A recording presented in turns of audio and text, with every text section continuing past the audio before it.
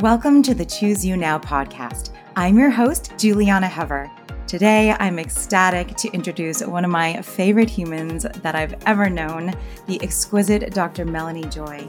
She's a Harvard-educated psychologist, and she specializes in relationships, communication, and social change.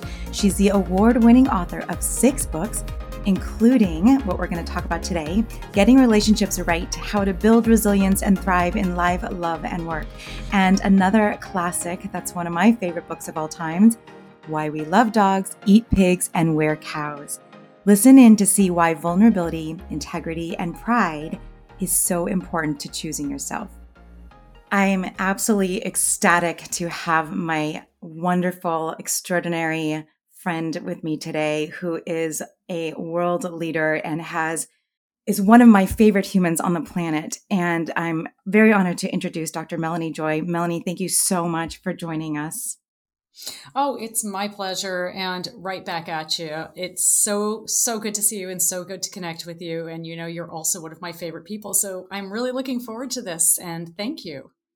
Your new book, I think everyone in the world should read. I think it would make the world a better place because, it's called Getting Relationships Right, How to Build Resilience and Thrive in Life, Love, and Work. And it is something that I think can help absolutely everyone. And there's so many values. We could talk for hours. I want to talk for hours and hours with you. But since we keep it a little bit short here, I wanted to highlight 3 of the fundamental principles you talk about that are very fundamental to the whole concept of this podcast of choosing you now.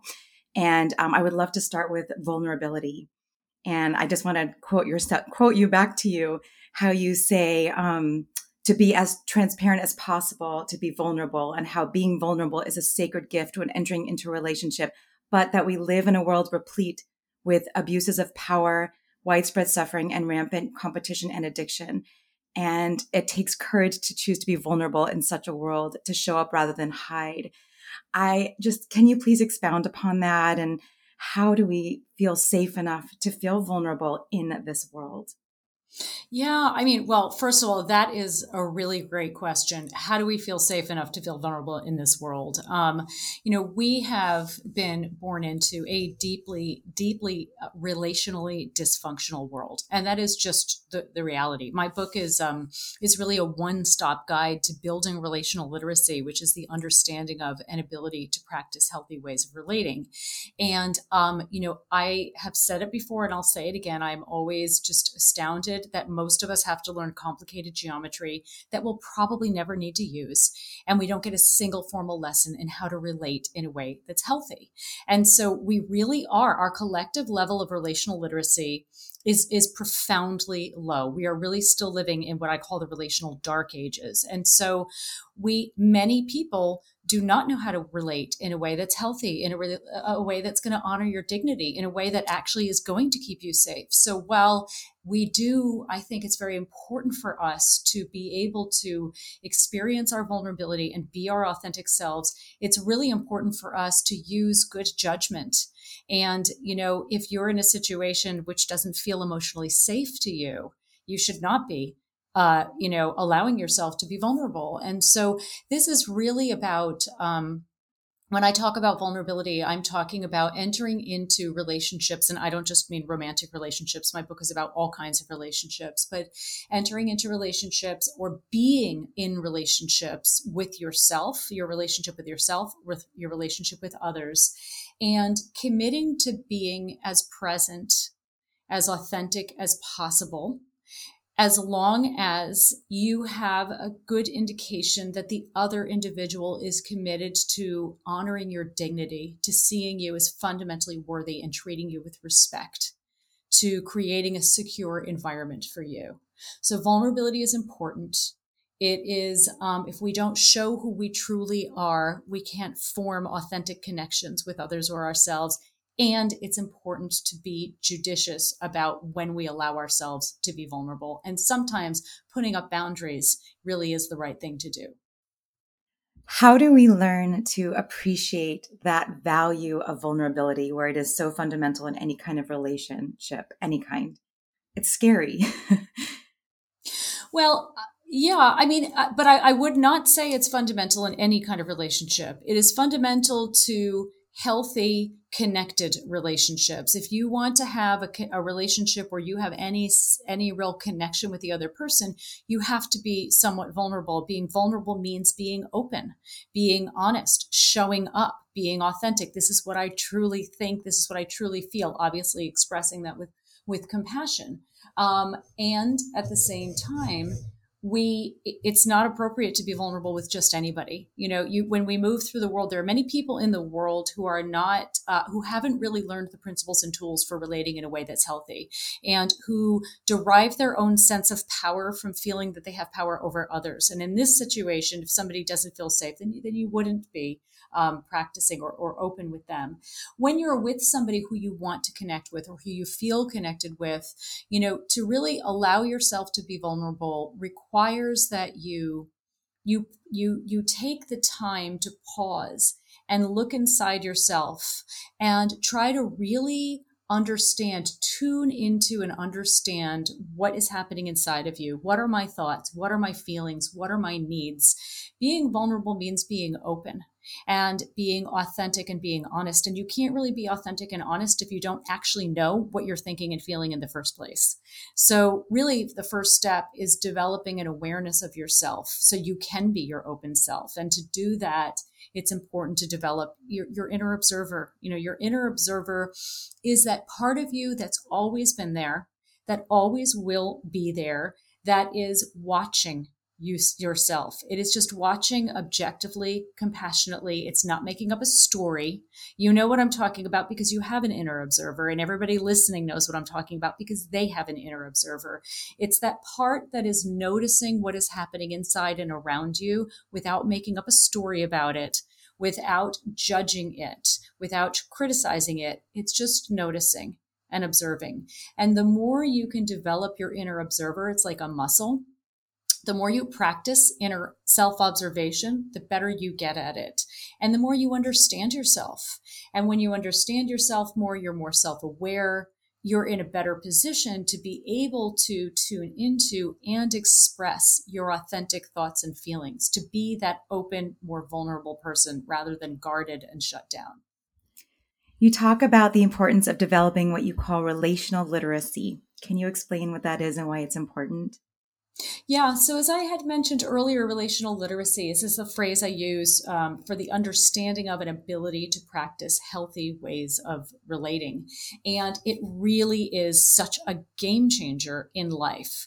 As I said, most of us don't get a single formal lesson in how to relate in a way that's healthy. And so our collective level of relational literacy is quite low.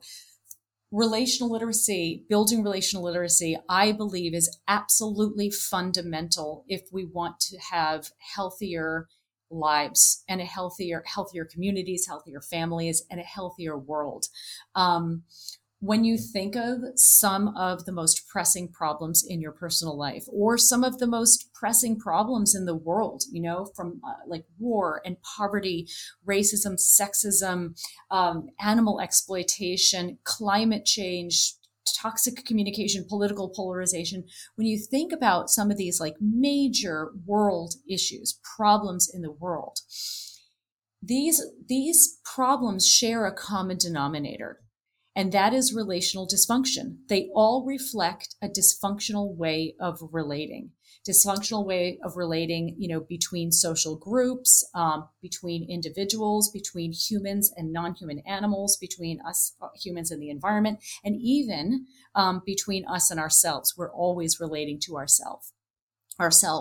So relational dysfunction really is a common denominator among some of the most pressing problems in the world and also in our personal lives. And therefore, relational health, relational literacy, understanding how to practice healthy ways of relating is fundamental to both personal and social and also ecological transformation. When we change the way we relate, everything changes. We change our lives, we change our relationships, and we can change our world. Being vulnerable is like the perfect example of choosing yourself and being confident and being able to get out there. And I think I mean, I've been learning a lot lately about how when you put yourself out there and like just having to, deal with like just not just being authentic and being able to stand in your truth. And the more you do it, I think that it's like flexing a muscle. It feels like it gets better and easier, but it's a really interesting thing. And that is the whole point of what I'm trying to do here is just, you know, open up the dialogue about these ways of relating and being out there and putting yourself out there and that it's okay. And that's what I love how you explain that in the book. The other concept I love that you really explain in a beautiful way, you've touched on it already, is about integrity and how integrity begets integrity. And you say that integrity is the North Star of relationship resilience, security, and connection. Would you mind explaining more about that? Yeah, absolutely. What I'm talking about when I talk about relational literacy, sort of more broadly, building relational literacy is made up of, principles and tools. And the good news is that anybody can learn them who's really interested and committed. It's not rocket science, right? So relational literacy is made up of a set of principles and tools. But all of these principles and tools are based on one single simple formula that can be applied to all forms of relating. This is what I call the formula for healthy relating. This one simple formula can be applied regardless of the duration of a relationship. It can be applied to a brief interaction or a long-term relationship. It can be applied to communication. Communication is the primary way we relate, to how we relate to other individuals, to other animals, and to ourselves. And the formula is based on integrity. And I'll break this formula down. So the formula for healthy, in the formula for healthy relating, we practice integrity and honor dignity. And this leads to a greater sense of connection and also security. And I'll unpack this a little bit.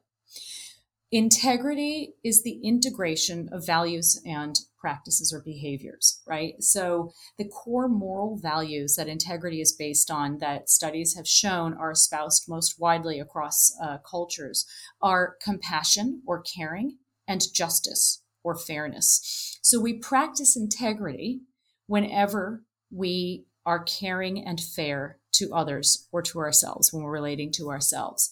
Essentially, when we practice integrity, we're practicing respect. We're treating somebody else the way that we would want to be treated if we were in their position. Dignity is our sense of inherent or intrinsic worth. When we feel a sense of dignity, that means we feel worthy. We don't feel less than others. We don't feel like we have less of a right than anyone else to occupy space on this planet. So when we practice integrity and we honor dignity, this leads to a sense of greater connection and also greater security in an interaction or in a relationship. And this is the formula for healthy relating, with integrity as really the foundation. Now, this formula, of course, like many things, most things in life, exists on a spectrum. It's not that you are like your relationship is healthy or it's not necessarily. It's not that an interaction is healthy or it's not. It's that it's more or less healthy. So the formula for healthy relating is you can flip it and see the formula for unhealthy relating as well, or less healthy relating. So when we violate integrity and harm dignity, this leads us to feel disconnected and insecure. And so most of us have relationships that exist somewhere along this spectrum. Most of us interact in ways that will be either healthy, more or less relational, or more or less healthy. Like, think about, for example, just a relationship you have in your life that you consider a pretty good relationship. Maybe it's a great relationship. Chances are that person, you trust that person will practice integrity toward you. They will treat you with compassion and be fair to you. And you probably feel that they honor your dignity. They see you as a worthy being. And you probably feel secure and connected with them. And if you think about a relationship that you have that you would consider a lousy relationship, maybe it's with somebody that you've never met before, like an online troll. Chances are you feel that they don't practice integrity towards you, that they violate their integrity when they're interacting with you. They don't treat you compassionately or fairly. They don't honor your dignity, and you feel disconnected from them and insecure in that relationship. Right. And the opposite extreme of that, which you talk about in your book, and you know deeply well about me, when I had to extricate myself from an abusive relationship, you learn about how it fits in and how I didn't feel in integrity, and it didn't, and you don't know that, like, you're trying to make it in alignment. You're trying to fit it into being in integrity, but it's so obvious within that inner wisdom that you were talking about, that you understand afterwards. And it's really an interesting learning experience to have to go through something like that.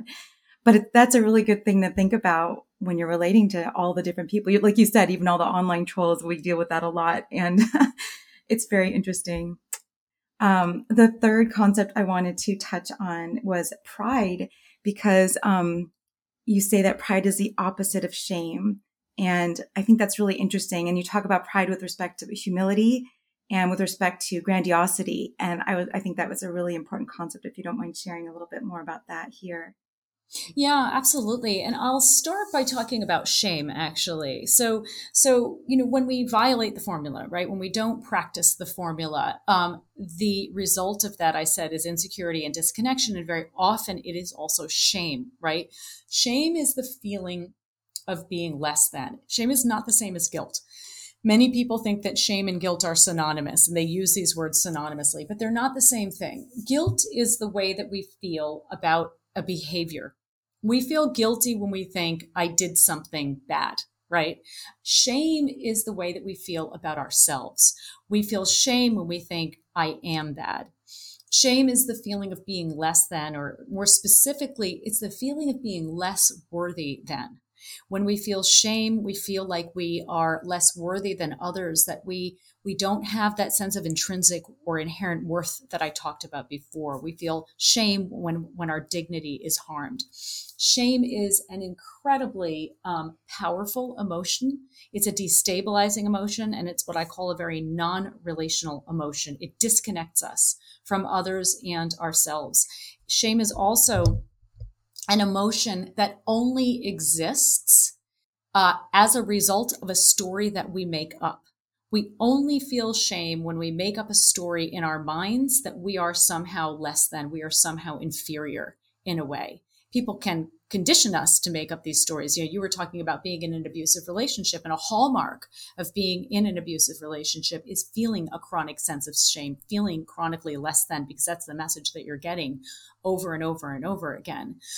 But when we feel shame, people who feel shame are not people who are likely to feel that they can take positive action on their own or others' behalf. They're people who are, all of us, when we feel shame, we become defensive, we become self-protective, we withdraw or attack in self-defense.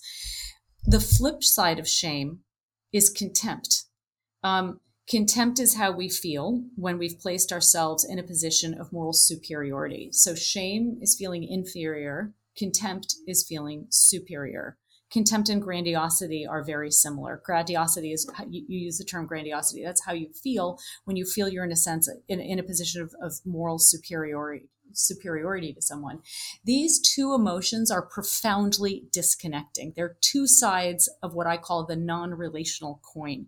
They're very non-relational emotions, and they only exist in comparison. You only can feel shame when you're comparing yourself to someone else who you think is better than, when you feel that you're less than.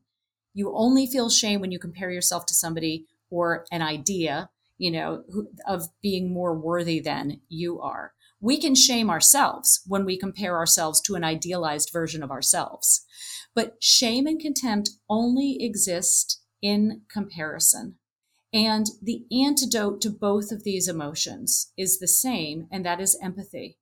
It's impossible to look down on or up to another individual when you're looking at the world through their eyes. It's an illusion to think that some individuals have more inherent worth or dignity than others. And as soon as we recognize this as the illusion as it is, as soon as we recognize that when we feel shame or when we feel contempt, that means we've bought into a story, a narrative, a story we've made up in our minds about the fact that somehow certain individuals are better or more worthy than others.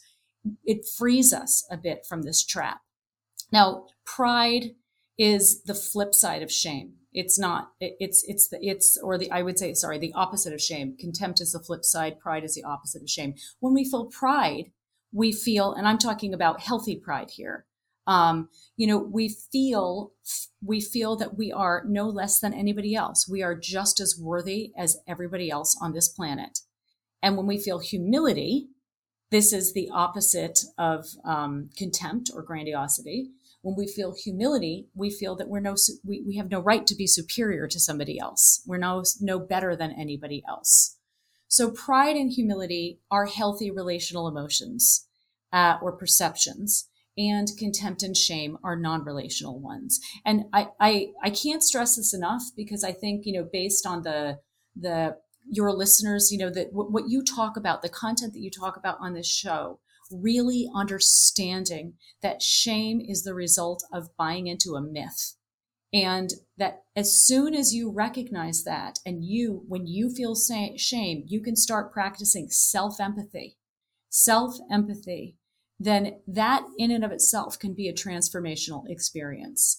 The more you can practice compassion toward yourself and empathy for yourself, the more you will be relating to yourself in a healthy way. And the more you become a part of this broader relational transformation that needs to happen on this planet, if we hope to have a planet in the first place to hand down to next generations.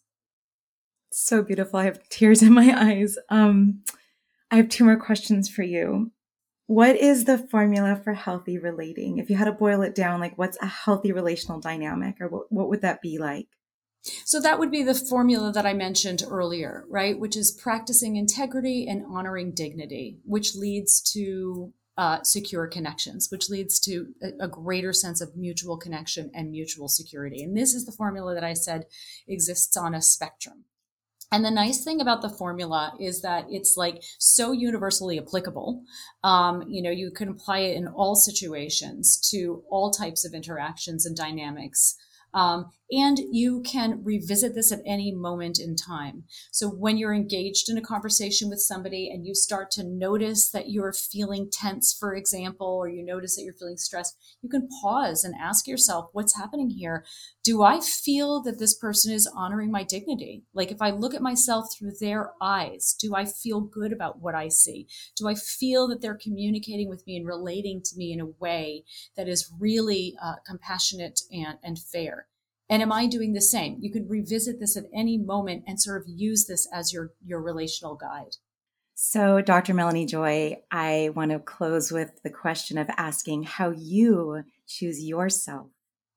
Well, I would say that I choose my relationships and myself. I really very much believe in what some feminist scholars have said, that we learn and grow and become ourselves through our relationships. Our relationships are what feed ourselves, and ourselves feed our relationships. And the way that I choose myself is by choosing to be as healthy in my relationships as I can be, and to use those relationships as a forum and as an opportunity to grow as an individual and as a friend or a partner or a daughter, or whatever role I might be occupying, or an activist, an advocate, whatever role I might be occupying in a relationship or in a relational dynamic.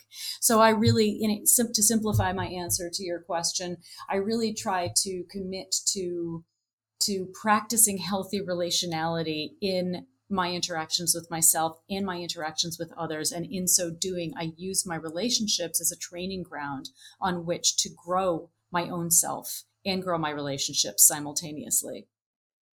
Well, the world is a much better place because you're in it. And I can't thank you enough for your magnificent work that has inspired so many people, and especially me. Like, I cannot be more grateful for everything that you've taught me. And thank you so much for joining us here today. Well, thank you. It's been such a pleasure. And thank you for this work you're doing, this new work that you're doing, because you have done so much in the world as well. You really have been so out there and raised so many people's consciousness. And here you are with this podcast, bringing it to a whole new level. And I think it's just wonderful. So thank you. And thank you for having me. This conversation is so extraordinarily important, and it's amazing to think about how much inner wisdom we have and how that's so fundamental in changing the direction of all of our relationships and then the relationship with ourselves. If you are inspired and enjoy the Choose You Now podcast, please subscribe to the show, rate and review us on iTunes, and send us an email with questions and comments at chooseyounowpodcast@gmail.com. For nutrition services and more information, visit me at plantbaseddietitian.com. I invite you to choose yourself now, and I'm signing off with lots of leafy green love.